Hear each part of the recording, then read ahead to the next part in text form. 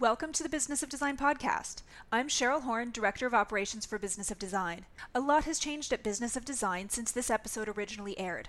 For the latest information and rates on events and membership at Business of Design, head to businessofdesign.com. Enjoy the show. Hey everybody, episode 23, and I'm telling you right now, this one is stacking up to be one of my favorites. You are a brand whether you like it or not, and this is part one. I say it's one of my favorites because the guest, oh my gosh, brilliant guy, brand strategist Bruce Philp. Every single time I talk to this man, he challenges me to better thinking and better understanding, and I think you're going to find the same thing.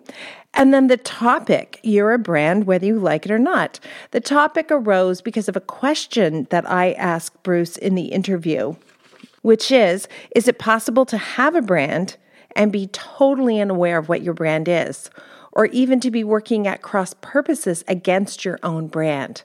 And the answer? Well, you're going to hear it from him. Now, some of you might be like me and you're thinking, at least when I first started, I'm just little old me. I have this small firm. Yeah, I know I need a logo, I need a website, I need a business card, but that's really all the thought I need to give to a brand. And one of the things that helped turn my thinking around on this subject was actually a book that I read. And that's why you're going to meet Bruce, because he's the author of the book. It's called Consumer Republic. And in the book, he goes to bat for the fact that consumers gain power by companies having brands, that it's actually really good for us that companies have brands because it shows that they have skin in the game, they have their eye on the long run, they're going to be around for a long time, etc. Of course, he's going to explain it much better. But suffice it to say, you owe it to yourself to lead with a brand if you plan to win over clients, if you want to instill confidence in those clients, if you want those clients to hire you, if you want to earn more money. This is all going to become really important. And this was mind-blowing for me. I never heard it put quite this way.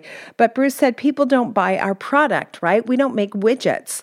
They buy the belief that we can create and deliver a product. And did you hear that? That was like an atomic explosion in my brain. I never was able to kind of put that in context. That is so true. I'm not selling a thing. I'm selling a belief. And so a good brand is going to help me deliver that message to my customers.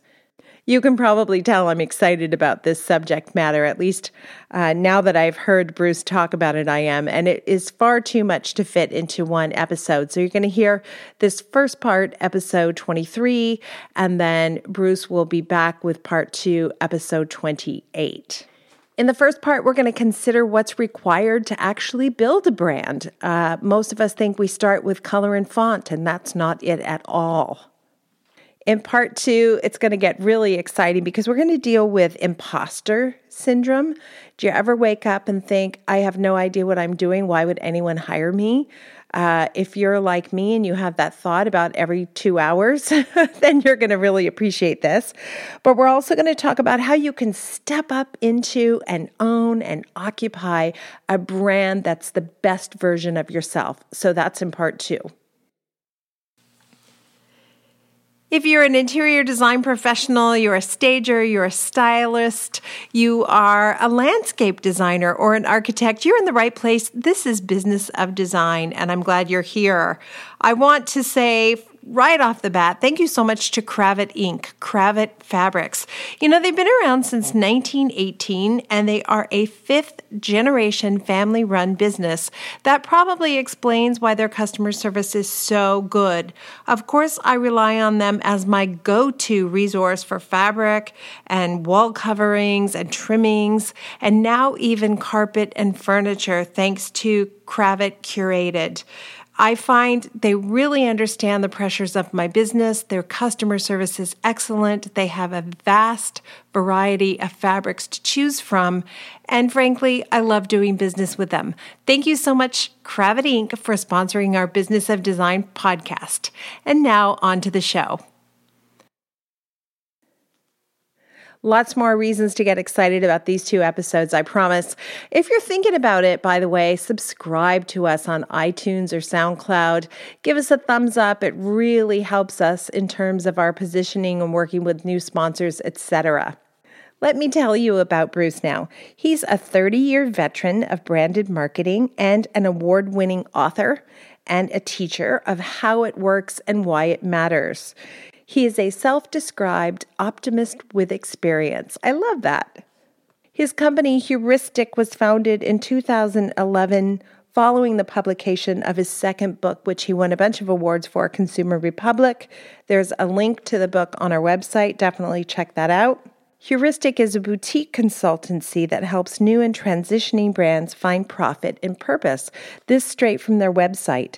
Experience has shown us that when brands are true to themselves, businesses are more resilient, products are more valuable, people find their work more meaningful, customers become advocates, and we think if enough brands operated this way, branding could even make the world a better place.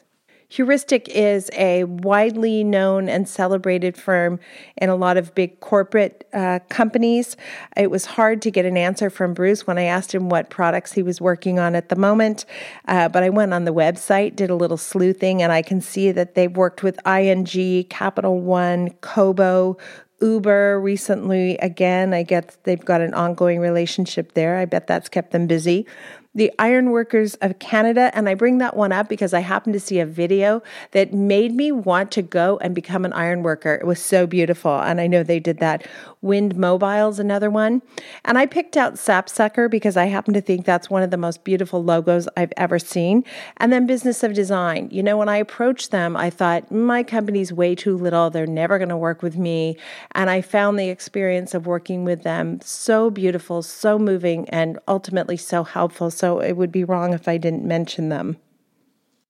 I'm eager to get on to the episode. Let's do a quick little housekeeping first. Hey, Cheryl, you having a good day?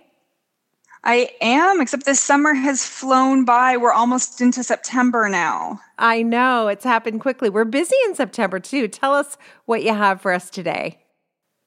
We've got a bunch of events coming up. So September 6th, we are jumping back into our webinar series. We took August off, so now we're back at it on September 6th with Step 10.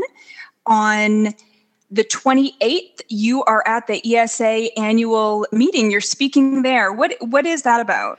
Oh, that's the Electrical Safety Authority. No matter where you live, you probably have something like that as well that talks about licensed electrical contractors. And we'll do some podcasts on that kind of stuff as well.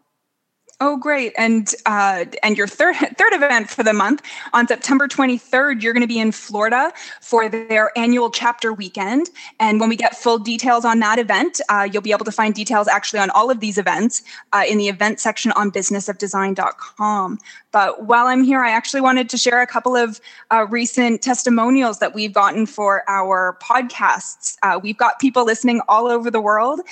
Isabel from Belgium wrote in that she just listened to the podcast on her morning run, and she thanks you for being so true and honest about this business. And just on this week's podcast, we heard from Darcy in Ontario saying that she loved the podcast and she actually has it on her to-do list to listen to it again when she's not driving so that she can frantically take notes. Oh my gosh, I love it. Can you imagine when we started Business of Design ever thinking that somebody would be listening to a podcast of ours on their run in Belgium? That's crazy. I know we've got listeners from all over the world. I keep seeing new members joining us from Australia. I think ever since Adam's podcast a few weeks ago, our listeners in Australia is really growing. Okay, well, we're going to have to find an excuse to get there for a speaking event, Cheryl. You got to get on that. Thank you so much. I'll work on it. Okay, take care. And now, back to the show. Welcome to the Business of Design podcast with Kimberly Selden. Brought to you by Business of Design, a coaching community for independent designers like you. We all know design matters. At Business of Design, we think designers matter too. Bruce Philp, it is so nice to talk to you this way. Thank you for taking time out of your schedule to do this. Oh, it's a pleasure. Thanks for asking me. Now, I promised you I wouldn't just ask you the bold blanket question, tell me all the things, right? That's right. That was our deal. Okay. But there's a lot to talk about. And I know myself as a small business owner, when I started out, when people told me I needed to think about my brand, I thought they were ridiculous. Why do I need to think about my brand if I'm a small interior design firm? Well, the list of reasons is pretty long. I think at the top of that list is that you owe it to your clients to give them the confidence to hire you. Whether we want to admit it or not, we sell our services, you do and I do, long before the work is actually complete. So people don't actually buy our product; they buy their belief that we're going to create that product. So if we present ourselves to them with confidence and with certainty and with kind of a clear sense of what we stand for, and we appear to have that sort of swagger of professionalism, they're going to feel much more comfortable about sort of signing us up. And then after that, I mean, I hate to sound crass, but it actually goes to the question of profitability. You can simply confidently charge more money for what you do if you look the part. I like when you're crass. Can we be crass through this entire podcast? Yeah, I'm cool with that. Okay, because I think it's something that most of us don't embrace enough, this idea that it's okay to be profitable. And then that being profitable starts far earlier with, I love how you put it, creating a confident package that the client will buy into. Yeah, that's right. Because as I said, at the end of the day, they don't really know what you're going to do. They're hiring you on faith, just as they hire me on faith. How does your business intersect with our business? Well, I think there are obviously some big differences. The work that you do is much more personal to your clients than the work that we do is. And I think that, on the other hand, for us, the budgets are often quite a bit larger, obviously, and the stakes, at least at a corporate level, also larger. So, there are those differences. But what I think we share is that people hire us in the hope that we're going to magically solve a problem they can't solve themselves. And they hire us hoping that we'll do that based on, the signals we send to them that we've done it before. So my playing small is not being humble, right? I mean, I just can't chalk it up to that. I'm playing small because I don't want to act like a big shot because I'm just little old me decorating firm. No, not at all. You're not doing anybody any favors that way. I mean, your objective is to be paid as much as you reasonably can for what you've done, and have the client go away happy at the end of it, right? So, a happy client and you underpaid, that's a failure. You being well paid but the client going away miserable, that's a failure. But in order to have that at bat, you have to convince them that you're someone who's done this kind of work before, and you are comfortable with whatever exigencies might arise, and you know how to handle them, and it's all pretty free. You want to have that kind of this is sort of a macho reference point, I suppose, but you want to have that kind of fighter pilot certainty about you. Wow, I think I went about this the entire wrong way, and maybe I backed into it, but the fact of the matter is I thought I had to tell them with my words that I was going to take care of them and they were in good hands. But what you're actually telling me is every component of a brand is projecting that message to the client better than I can. Yeah, that's right. I mean, of course, you do have to reassure them that you're going to take care of them. It would be, weird if you didn't say those things. But, just as we do in relationships and just as we do when we're evaluating products that we might buy, we pay a certain amount of attention to what's directly said to us, but we pay a ton of attention to the indirect signals, the unintentional cues that we send that we think really hold the truth. So there's two avenues now that I see in front of me. One is, what are the components I need in my brand, and how am I going to get them today or as soon as possible? Right. And then the second one is what you just said. What are these the signals. subconscious signals I'm giving out that I need to stop right now, and how do I replace them with better swagger? Right. So So I'll start with what are the components that you have to think about before we talk about the signals. And I guess generally speaking, I mean, when we're working with a corporate brand, we think of three basic conditions that have to be met before a company can say that it has a brand. And I think those conditions more or less apply to an individual. I think they certainly apply to me when I'm working with clients, and I bet that they would to you and your listeners too. And they are these. So first is some kind of sense of purpose. What if we don't believe that the people we're talking to, whether it's a carpenter, an electrician, or a landscaper, or a branding consultant, or a doctor, or a dentist, if we don't believe that those people are motivated by some higher purpose, then we assume that they are going to be opportunistic. It's going to be one or the other. So we want someone to walk through the door and give us the sense that they're internally motivated to make the world better in some way. That sounds corny, but but I think we can make the world better all sorts of ways, and those ways include great brands and great interior design. So the first is a sense of purpose. They want to. I think they want to know that you stand for something. The second is what we call in the business positioning. And what positioning really means is that you know who your customer is and what it is you offer them. And they know who to compare you to. And this is a thing that individual professionals have trouble with, and even lots of young businesses have trouble with. They hate this idea of commitment. It's like, I don't want to say I only do this kind of work, because what if that kind of work comes along and I can do that too, and why would I want to leave money on the table? And the hard lesson that it sometimes takes years or decades to learn is that if you won't commit to a certain kind of customer and a certain kind of product that you're the best at, then you will always be second place in every single competitive bid you ever make. And I think it doesn't matter whether, you're an ad agency or an architect or, really anybody. So you have to have an idea in your head of what it is you're the best at and who you're the best for. And it doesn't mean that in the cut and thrust of, day-to-day business, you can't compromise because there are other reasons that make sense for you to do that, but you should always bear in your mind that you are for a certain kind of customer and that you're the best at something. And then the third component that we say a brand has to have is what we call character, and that's kind of a nerdy strategy word that really embodies two things. One is, do you have personality?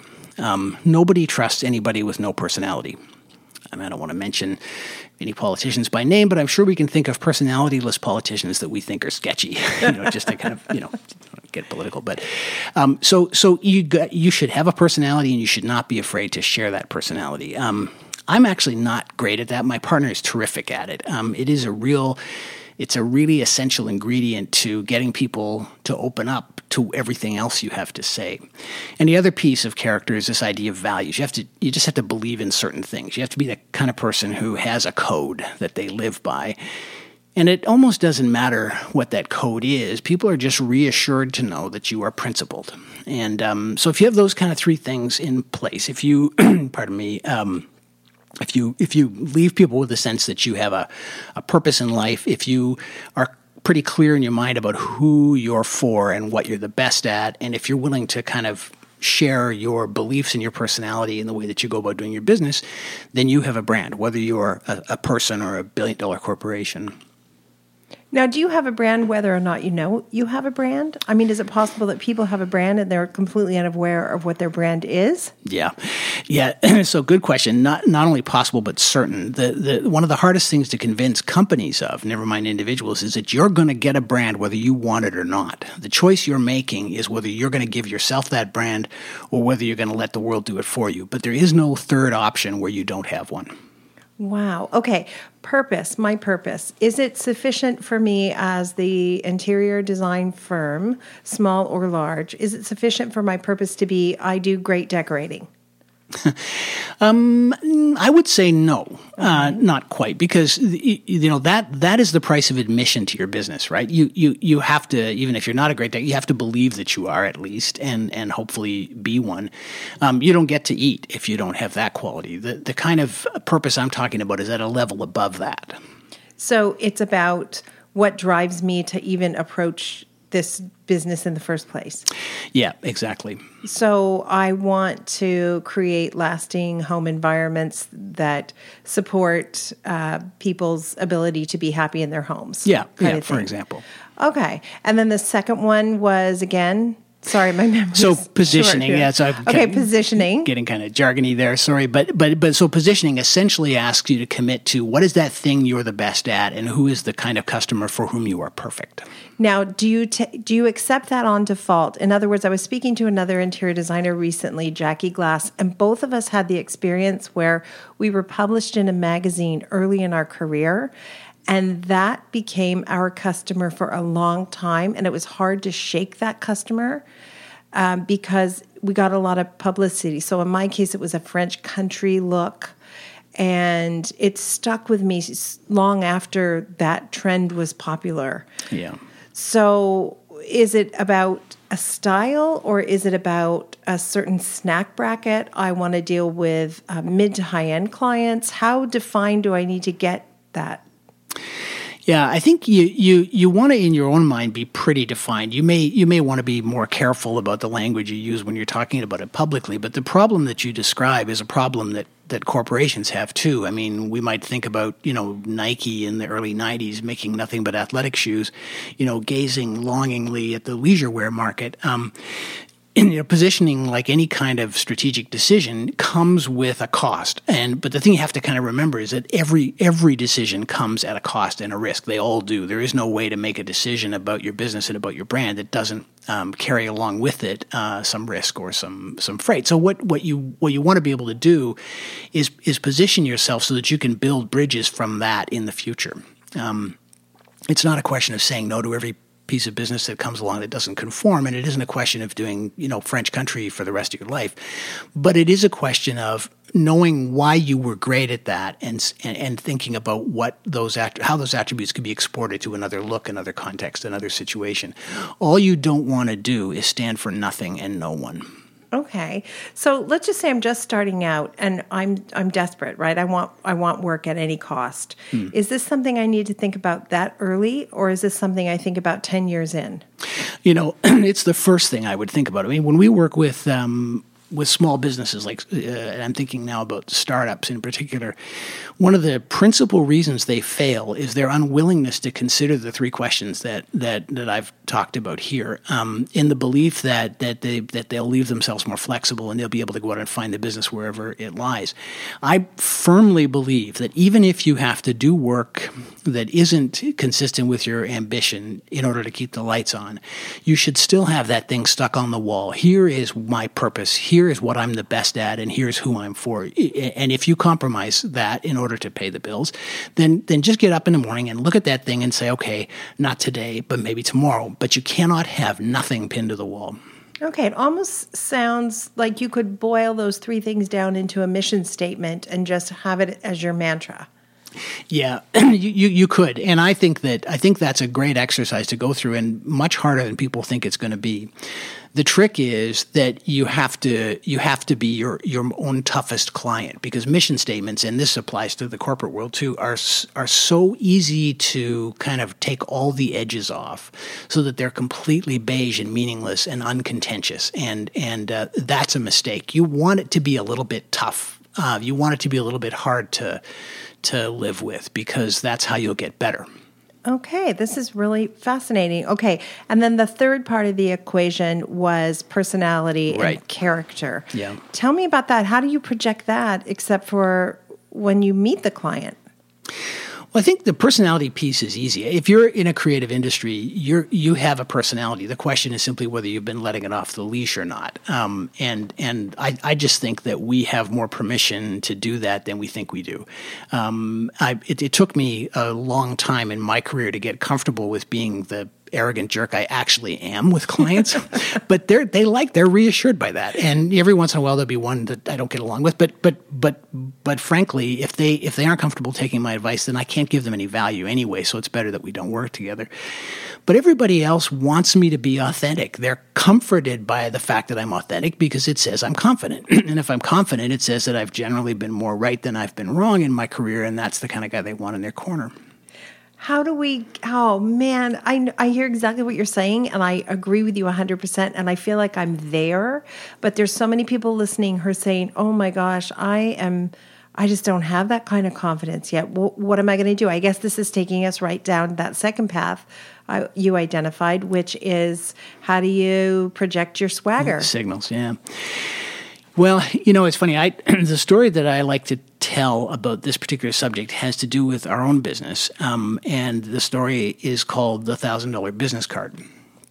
So my partner is also my wife, and we work together out of our home. So we have clients all over the world, and they're all corporate clients, and they're all pretty big, and it looks very impressive on our website. But the fact is that on most days, it's the two of us and the cat in our pajamas kind of working, and so that produces a certain dissonance that you have to deal with where when you're on the phone, you have to give people the sort of confidence that they're dealing with a professional who's experienced and as I said earlier, is right more often than they're wrong.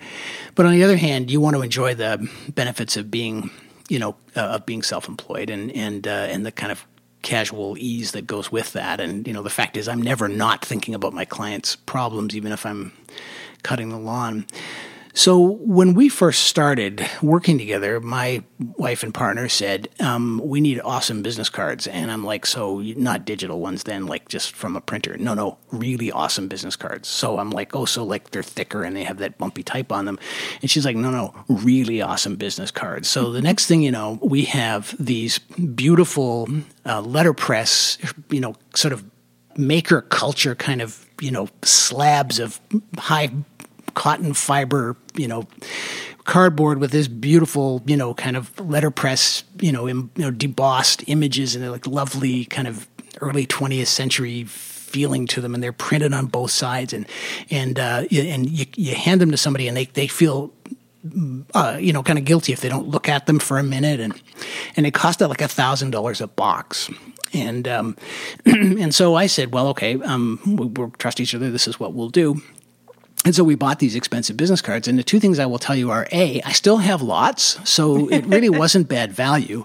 And B, when I hand one of those things to somebody, they always raise an eyebrow, and they remember it, and they don't throw it out. And it looks like a card that comes from a company that is successful and prosperous and cool and considers every detail, which is exactly what they hope they're hiring. So I guess you're bumping into me here in my default value system, which is if I have the most beautiful business card in the whole world, won't the client think I'm trying to show off and be a shooter? And you're telling me no. I think the client's hoping you are. I mean, I don't think any of us should commit a fraud. I don't think I should go and rent a Lamborghini when I want to, make a credentials presentation to a prospective client. But at the same time, I don't think I'm serving anybody if I hide the fact that we're a successful business. And so, I'll try to make sure I dress well and with some little detail that's memorable, and I'll try to make sure the car's clean and I don't feel too guilty about driving something that's late model. These or having a nice briefcase. I mean, these things, however you choose to do it, and I wouldn't want anybody to sort of make a list and say, well, I got to get $1,000 business card and a nice car and a better jacket. But be aware that every choice you make about your physical presentation will be assumed to be intentional. And so it may as well be intentional. You may as well think about how you want to present yourself when you walk in the room, because that meeting is half over before you've opened your mouth. Wow. So people are listening right now, and I wonder if they're thinking what I'm thinking, which is all those years when I first started out and I wanted those luxury clients, I did the opposite of what I probably should have done to let them know I could handle their projects by kind of playing it small. I had a nice car. I'd kind of park it down the street. I didn't want them to think like, who is this fancy thing showing up here? Who is this powder puff? She can't handle my hard work. And in fact, I probably should have embraced that a little bit sooner. Well, I didn't know you then, so I couldn't say, but maybe. I think if I'm a client, and I have been a client of yours, I want to know that you get me. And if you walk in the door sending signals of humility and kind of hair shirt, frugality, and I'm a successful Bay Street lawyer living in Rosedale, the first question that's going to go through my mind is, are you my people, or do you even know who, or you did our loft. I hope it's okay for me to mention that. It's in a particular part of the city that's got a particular vibe, and it would have been terrifying to hire somebody who walked in the door looking as though they had come from a completely different part of the city and didn't get the neighborhood or us at all. It would not have been confidence inspiring. And you might have been the most talented person in the world, but I would have been very nervous about writing that check. Wow. I'm going to be curious to hear from our listeners on this topic and see if this is resonating with them as much as it is with me, and how important it is for us to be aware of the fact that it's okay to own your fabulousness, and playing small doesn't actually serve you very well. And that if you really want those luxury clients, you do have to be able to talk their language. Because there's so many conferences and podcasts and seminars devoted to getting luxury clients. And the fact of the matter is, I think most of them, at least the ones I've listened to, have completely missed the mark.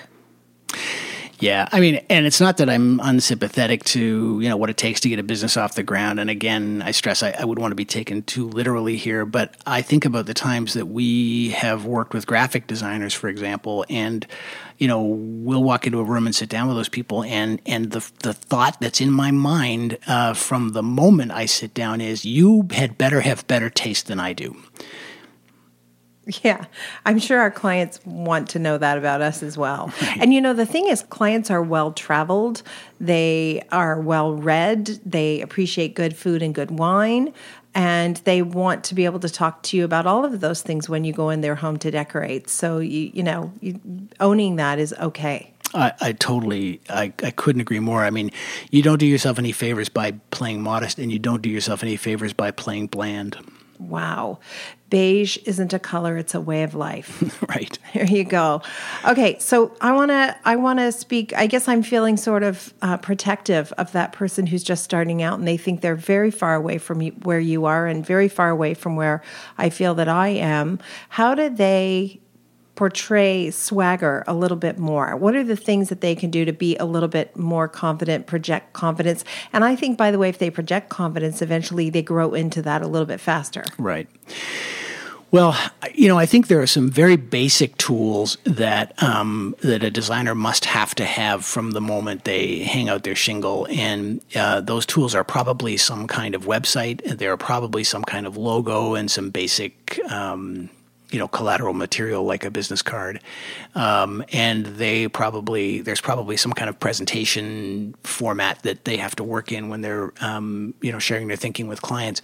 Those are three areas where good graphic design will pay off. And so I would say that that's a place to start that doesn't need to be very expensive or very soul crushing, to just go the extra mile to make them gorgeous. And I think that, every agency art director I ever met thought he was a graphic designer, and every graphic designer I ever met thought he was an architect, and every architect I ever met thought he was a graphic, we're sort of terrible about this, but I would say, there are a lot of really brilliant, gifted, and,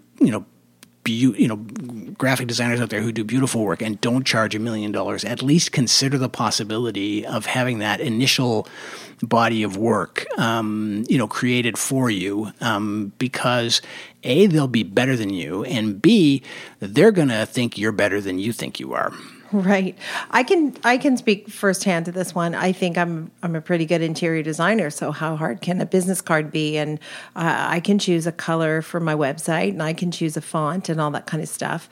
And I did that for a long time. And then, full disclosure, I hired Heuristic. I can't remember if I hired you first or you hired me first, or if it was like a rock, paper, scissors thing. I don't know. But anyway, I was shocked at your sort of dissection of what was going on with the Business of Design brand. I thought we had a pretty solid brand. I was pretty proud of what the original site looked like. And then your assessment kind of blew my mind. So I realized, like, why did I think that I knew how to do that? Why did I automatically assume I could do that because I'm an interior designer? I was so far out of my depth. Well, I think, so that you're not, too hard on yourself. I mean, I think part of it is because there's a set of skills that those people have that, you may not have in as much abundance as they do. But the other thing is that, there's a reason why they say the lawyer who represents himself has a fool for a client. Even if you're the best in the world, you're going to suck at being your own client. All your hang-ups are going to get wrapped up in the decisions you're making about your own brand. And if you like so many creative people have insecurities, if you get up every morning with imposter syndrome, if you're the kind of person who goes, oh my God, I'm not sure I'm up to this job, and I'm a fraud. Geez, I hope these are voices that we all hear. You got a hold of my diary. How? How did you get my diary? I feel the same way as a writer. I think we all have these issues. Well, that makes us terrible clients.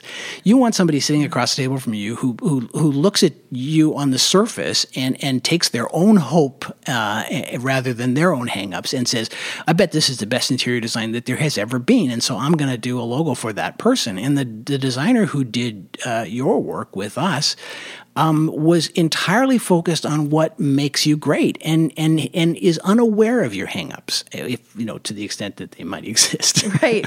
No, for sure. But that convinced me I'm ruined. Now I know I'm ruined. It's kind of like when you take your own photographs of finished rooms, you think they look pretty good, and then you hire a professional and you go, oh my God, I will never take another photograph of a room I do again. I will never attempt a website or a business card or a logo or the color story or the font or any of it, because there's just so much to think about, and getting it right matters so much. And I feel like I grew into the brand when the brand looked better. I got better when the brand looked better. I got better when the brand got better. And that right there, my friends, is the moment where I realized, wow, there's a whole other conversation we need to have with brand strategist Bruce Philp. And so we are going to break this up into 2 parts. And we're going to talk in part 2 about imposter syndrome a little bit more. And we'll talk also about how you can become that talented, amazing design professional by rising up and occupying the space that a great brand can build for you. Bruce has more to say on today's subject, though, and I think you're going to be particularly interested to hear how he approaches flat fee contracts. And he also shares his favorite technological aid. And I think those of us who run small businesses will appreciate this. This is one of those things that gives you the optics of being a big professional firm. Okay, I like to end every episode, and you were incredible. Thank you so much. I feel like I have to go back and listen to this 3 times myself. I like to end every episode with some rapid fire kind of value bombs, I guess. And in your case, I'm going to ask, well, I know we have different businesses, but I'm just going to ask you anyway. Do you have a favorite clause in your contract, in particular one that you think might translate into my world? Yeah, I do actually. So in our business, we tend to avoid billing by the hour. So that maybe there are some differences there. So instead, what we will do is base our quotes on day rates rather than hourly rates, and what we'll do is scope the work that we do as specifically as we possibly can. So we'll present, here is exactly the end result you will get. Here is our work process, and here is the product you'll get at the end, and here's the price. So it's not by the hour. It's not like running a taxi meter. It's like, you're going to get this thinking from me, and it's going to cost you $50,000, and clients really like that because it means that they don't have to worry about the meter running whenever they pick up the phone, and it's there's a little opportunity for us to make some margin by becoming more efficient, and it also takes into account the fact that I'm thinking about the problems that I'm trying to solve for them all the time, not just when I'm sitting at my desk. So that's a little sketch of how our business works. So we have a clause in the contract that says that we will change the fee under 2 circumstances. One is if the scope changes, and 2 is if the work continues beyond a set deadline. So in other words, we'll make a date. We'll say, look, this work is going to cost you $50,000. It won't cost you a penny more. You don't have to give it another thought. But if you add work, we'll charge you more. And if you drag this out, we'll charge you more. And it's amazing how it keeps people in line. And it also happens to line up perfectly with the truth about how our business actually works financially. Okay, so this applies directly to every flat fee project we do. It's the exact same thing. We define a scope of work, we name a flat fee, and it won't go over. But the thing that I'm missing and the thing that I'm going to add and the thing that all of us are going to add is a deadline. It has to be finished by X date or we're going to charge more. Right. That's so good. I'm experiencing a direct problem because of that right now. The client delayed. It didn't take any more of my time for her to delay, but now I've got a pile up of projects that I shouldn't have. Right. That one should be done. Yep. But it's not done, and there's no penalty for that delay. Yep. So, wow, that's good. Thank you for that. Okay, how about this one? Is there a favorite tech tool that you use on a regular basis? I think there'd be a lot of contenders for that, but I kind of want to say our conference calling service. I know that sounds bananas because it's not really all that high tech. But when you're a very small company and you work out of your home in your pajamas, there is something comforting to people about being able to say, we'll set up a conference call on our service for you, or being able to present a PowerPoint presentation over that thing. It just looks professional. For the $300 a year it costs us to have that thing and to give them access to local dial-up numbers anywhere in the world, it goes back to the $1,000 business card. It makes it look like we care about those details and we are professional even though we're small. So it would be better for me to say, I'm going to set up a conference call for us through our service than to say, I will call you when I drop my son off at soccer and before I pick up the milk from the grocery store. Right. Okay. So optics matter is Absolutely, what I'm learning from you. Optics matter. And the reason they matter is they give people confidence. And they will take what they think they discovered about you and they'll apply it to everything they believe you're doing but can't see. So the fact that we have a professional conference service that gives them a local dial-up number for San Francisco and it has the ability to share files and desktop, that's like, okay, so they're serious. That must mean they're being serious about all the other stuff they're doing too. And as dumb as it sounds, this is how the human mind works. Wow. And you follow that thread all the way to the end of the ball of yarn. And I bet you the client doesn't argue as much with the company that has the conference calling service as it does with the woman who's exhausted and dropping her kid at soccer and picking up milk on the way home before she makes dinner. Yeah, no doubt. Wow. It's kind of like leading with the chin, isn't it? When you give out those personal details, you're setting yourself up for some judgments. Yeah, you think you're putting some forgiveness in the bank, but what you're really doing is giving away your power.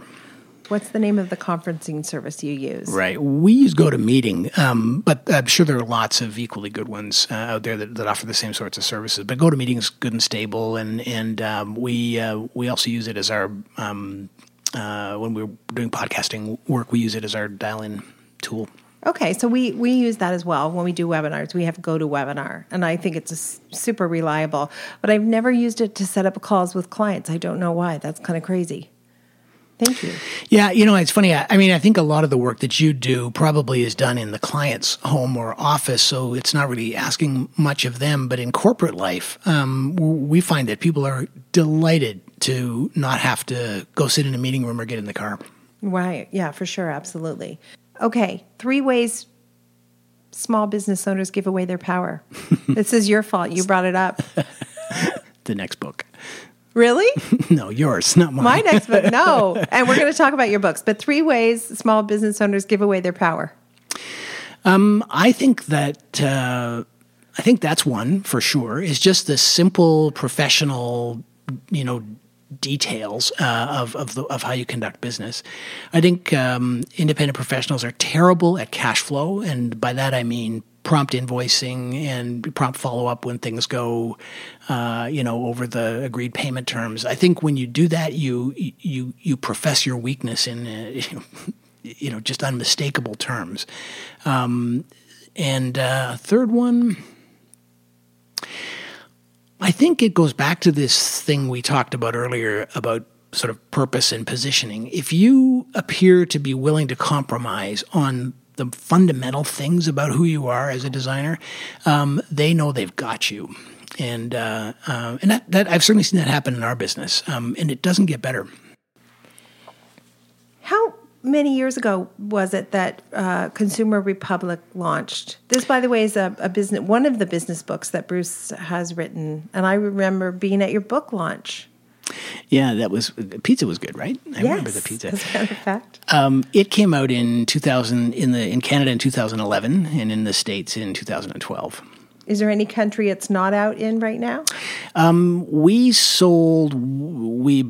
Meaning my agent and I, sold worldwide rights to the publisher. So it was kind of up to them after that. And as it's turned out, it was in Canada, the U.S., Australia, New Zealand, and I think that's it.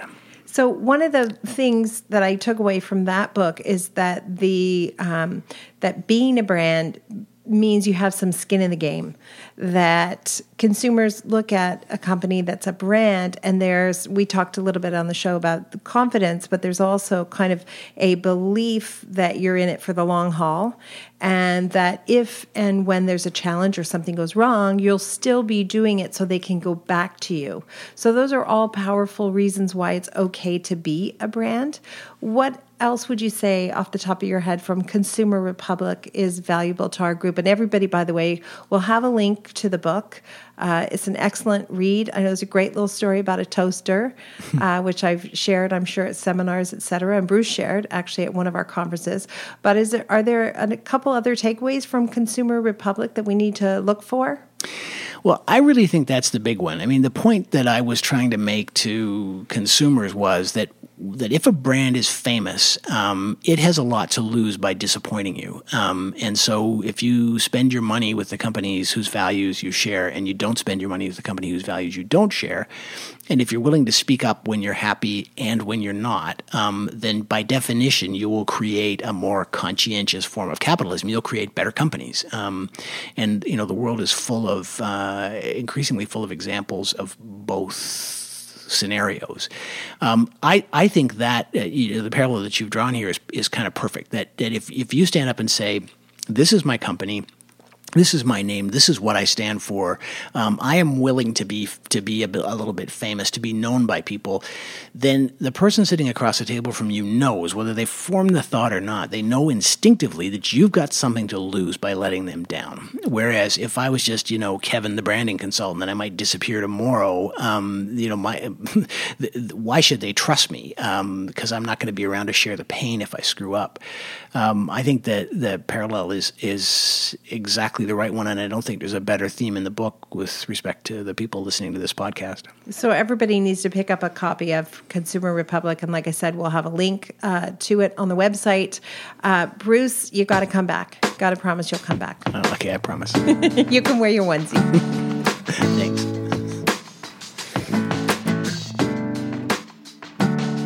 At Business of Design, we know it takes more than hard work and talent to successfully run a professional design firm. There are proven business strategies that can solve your immediate business challenges and transform your life. Don't try to do this alone. Join today and you'll have access to more than 100 video courses, plus access to Kimberly Selden as your mentor and guide. Unlike coaching, which can take years to produce tangible results, BOD is a fast track to immediate results for independent interior designers, decorators, architects, stagers, and landscapers just like you. Monthly membership is only $67.50. Annual members save 2 months and have access to Kimberly's contracts. What are you waiting for? Together, we will achieve extraordinary results. Start today.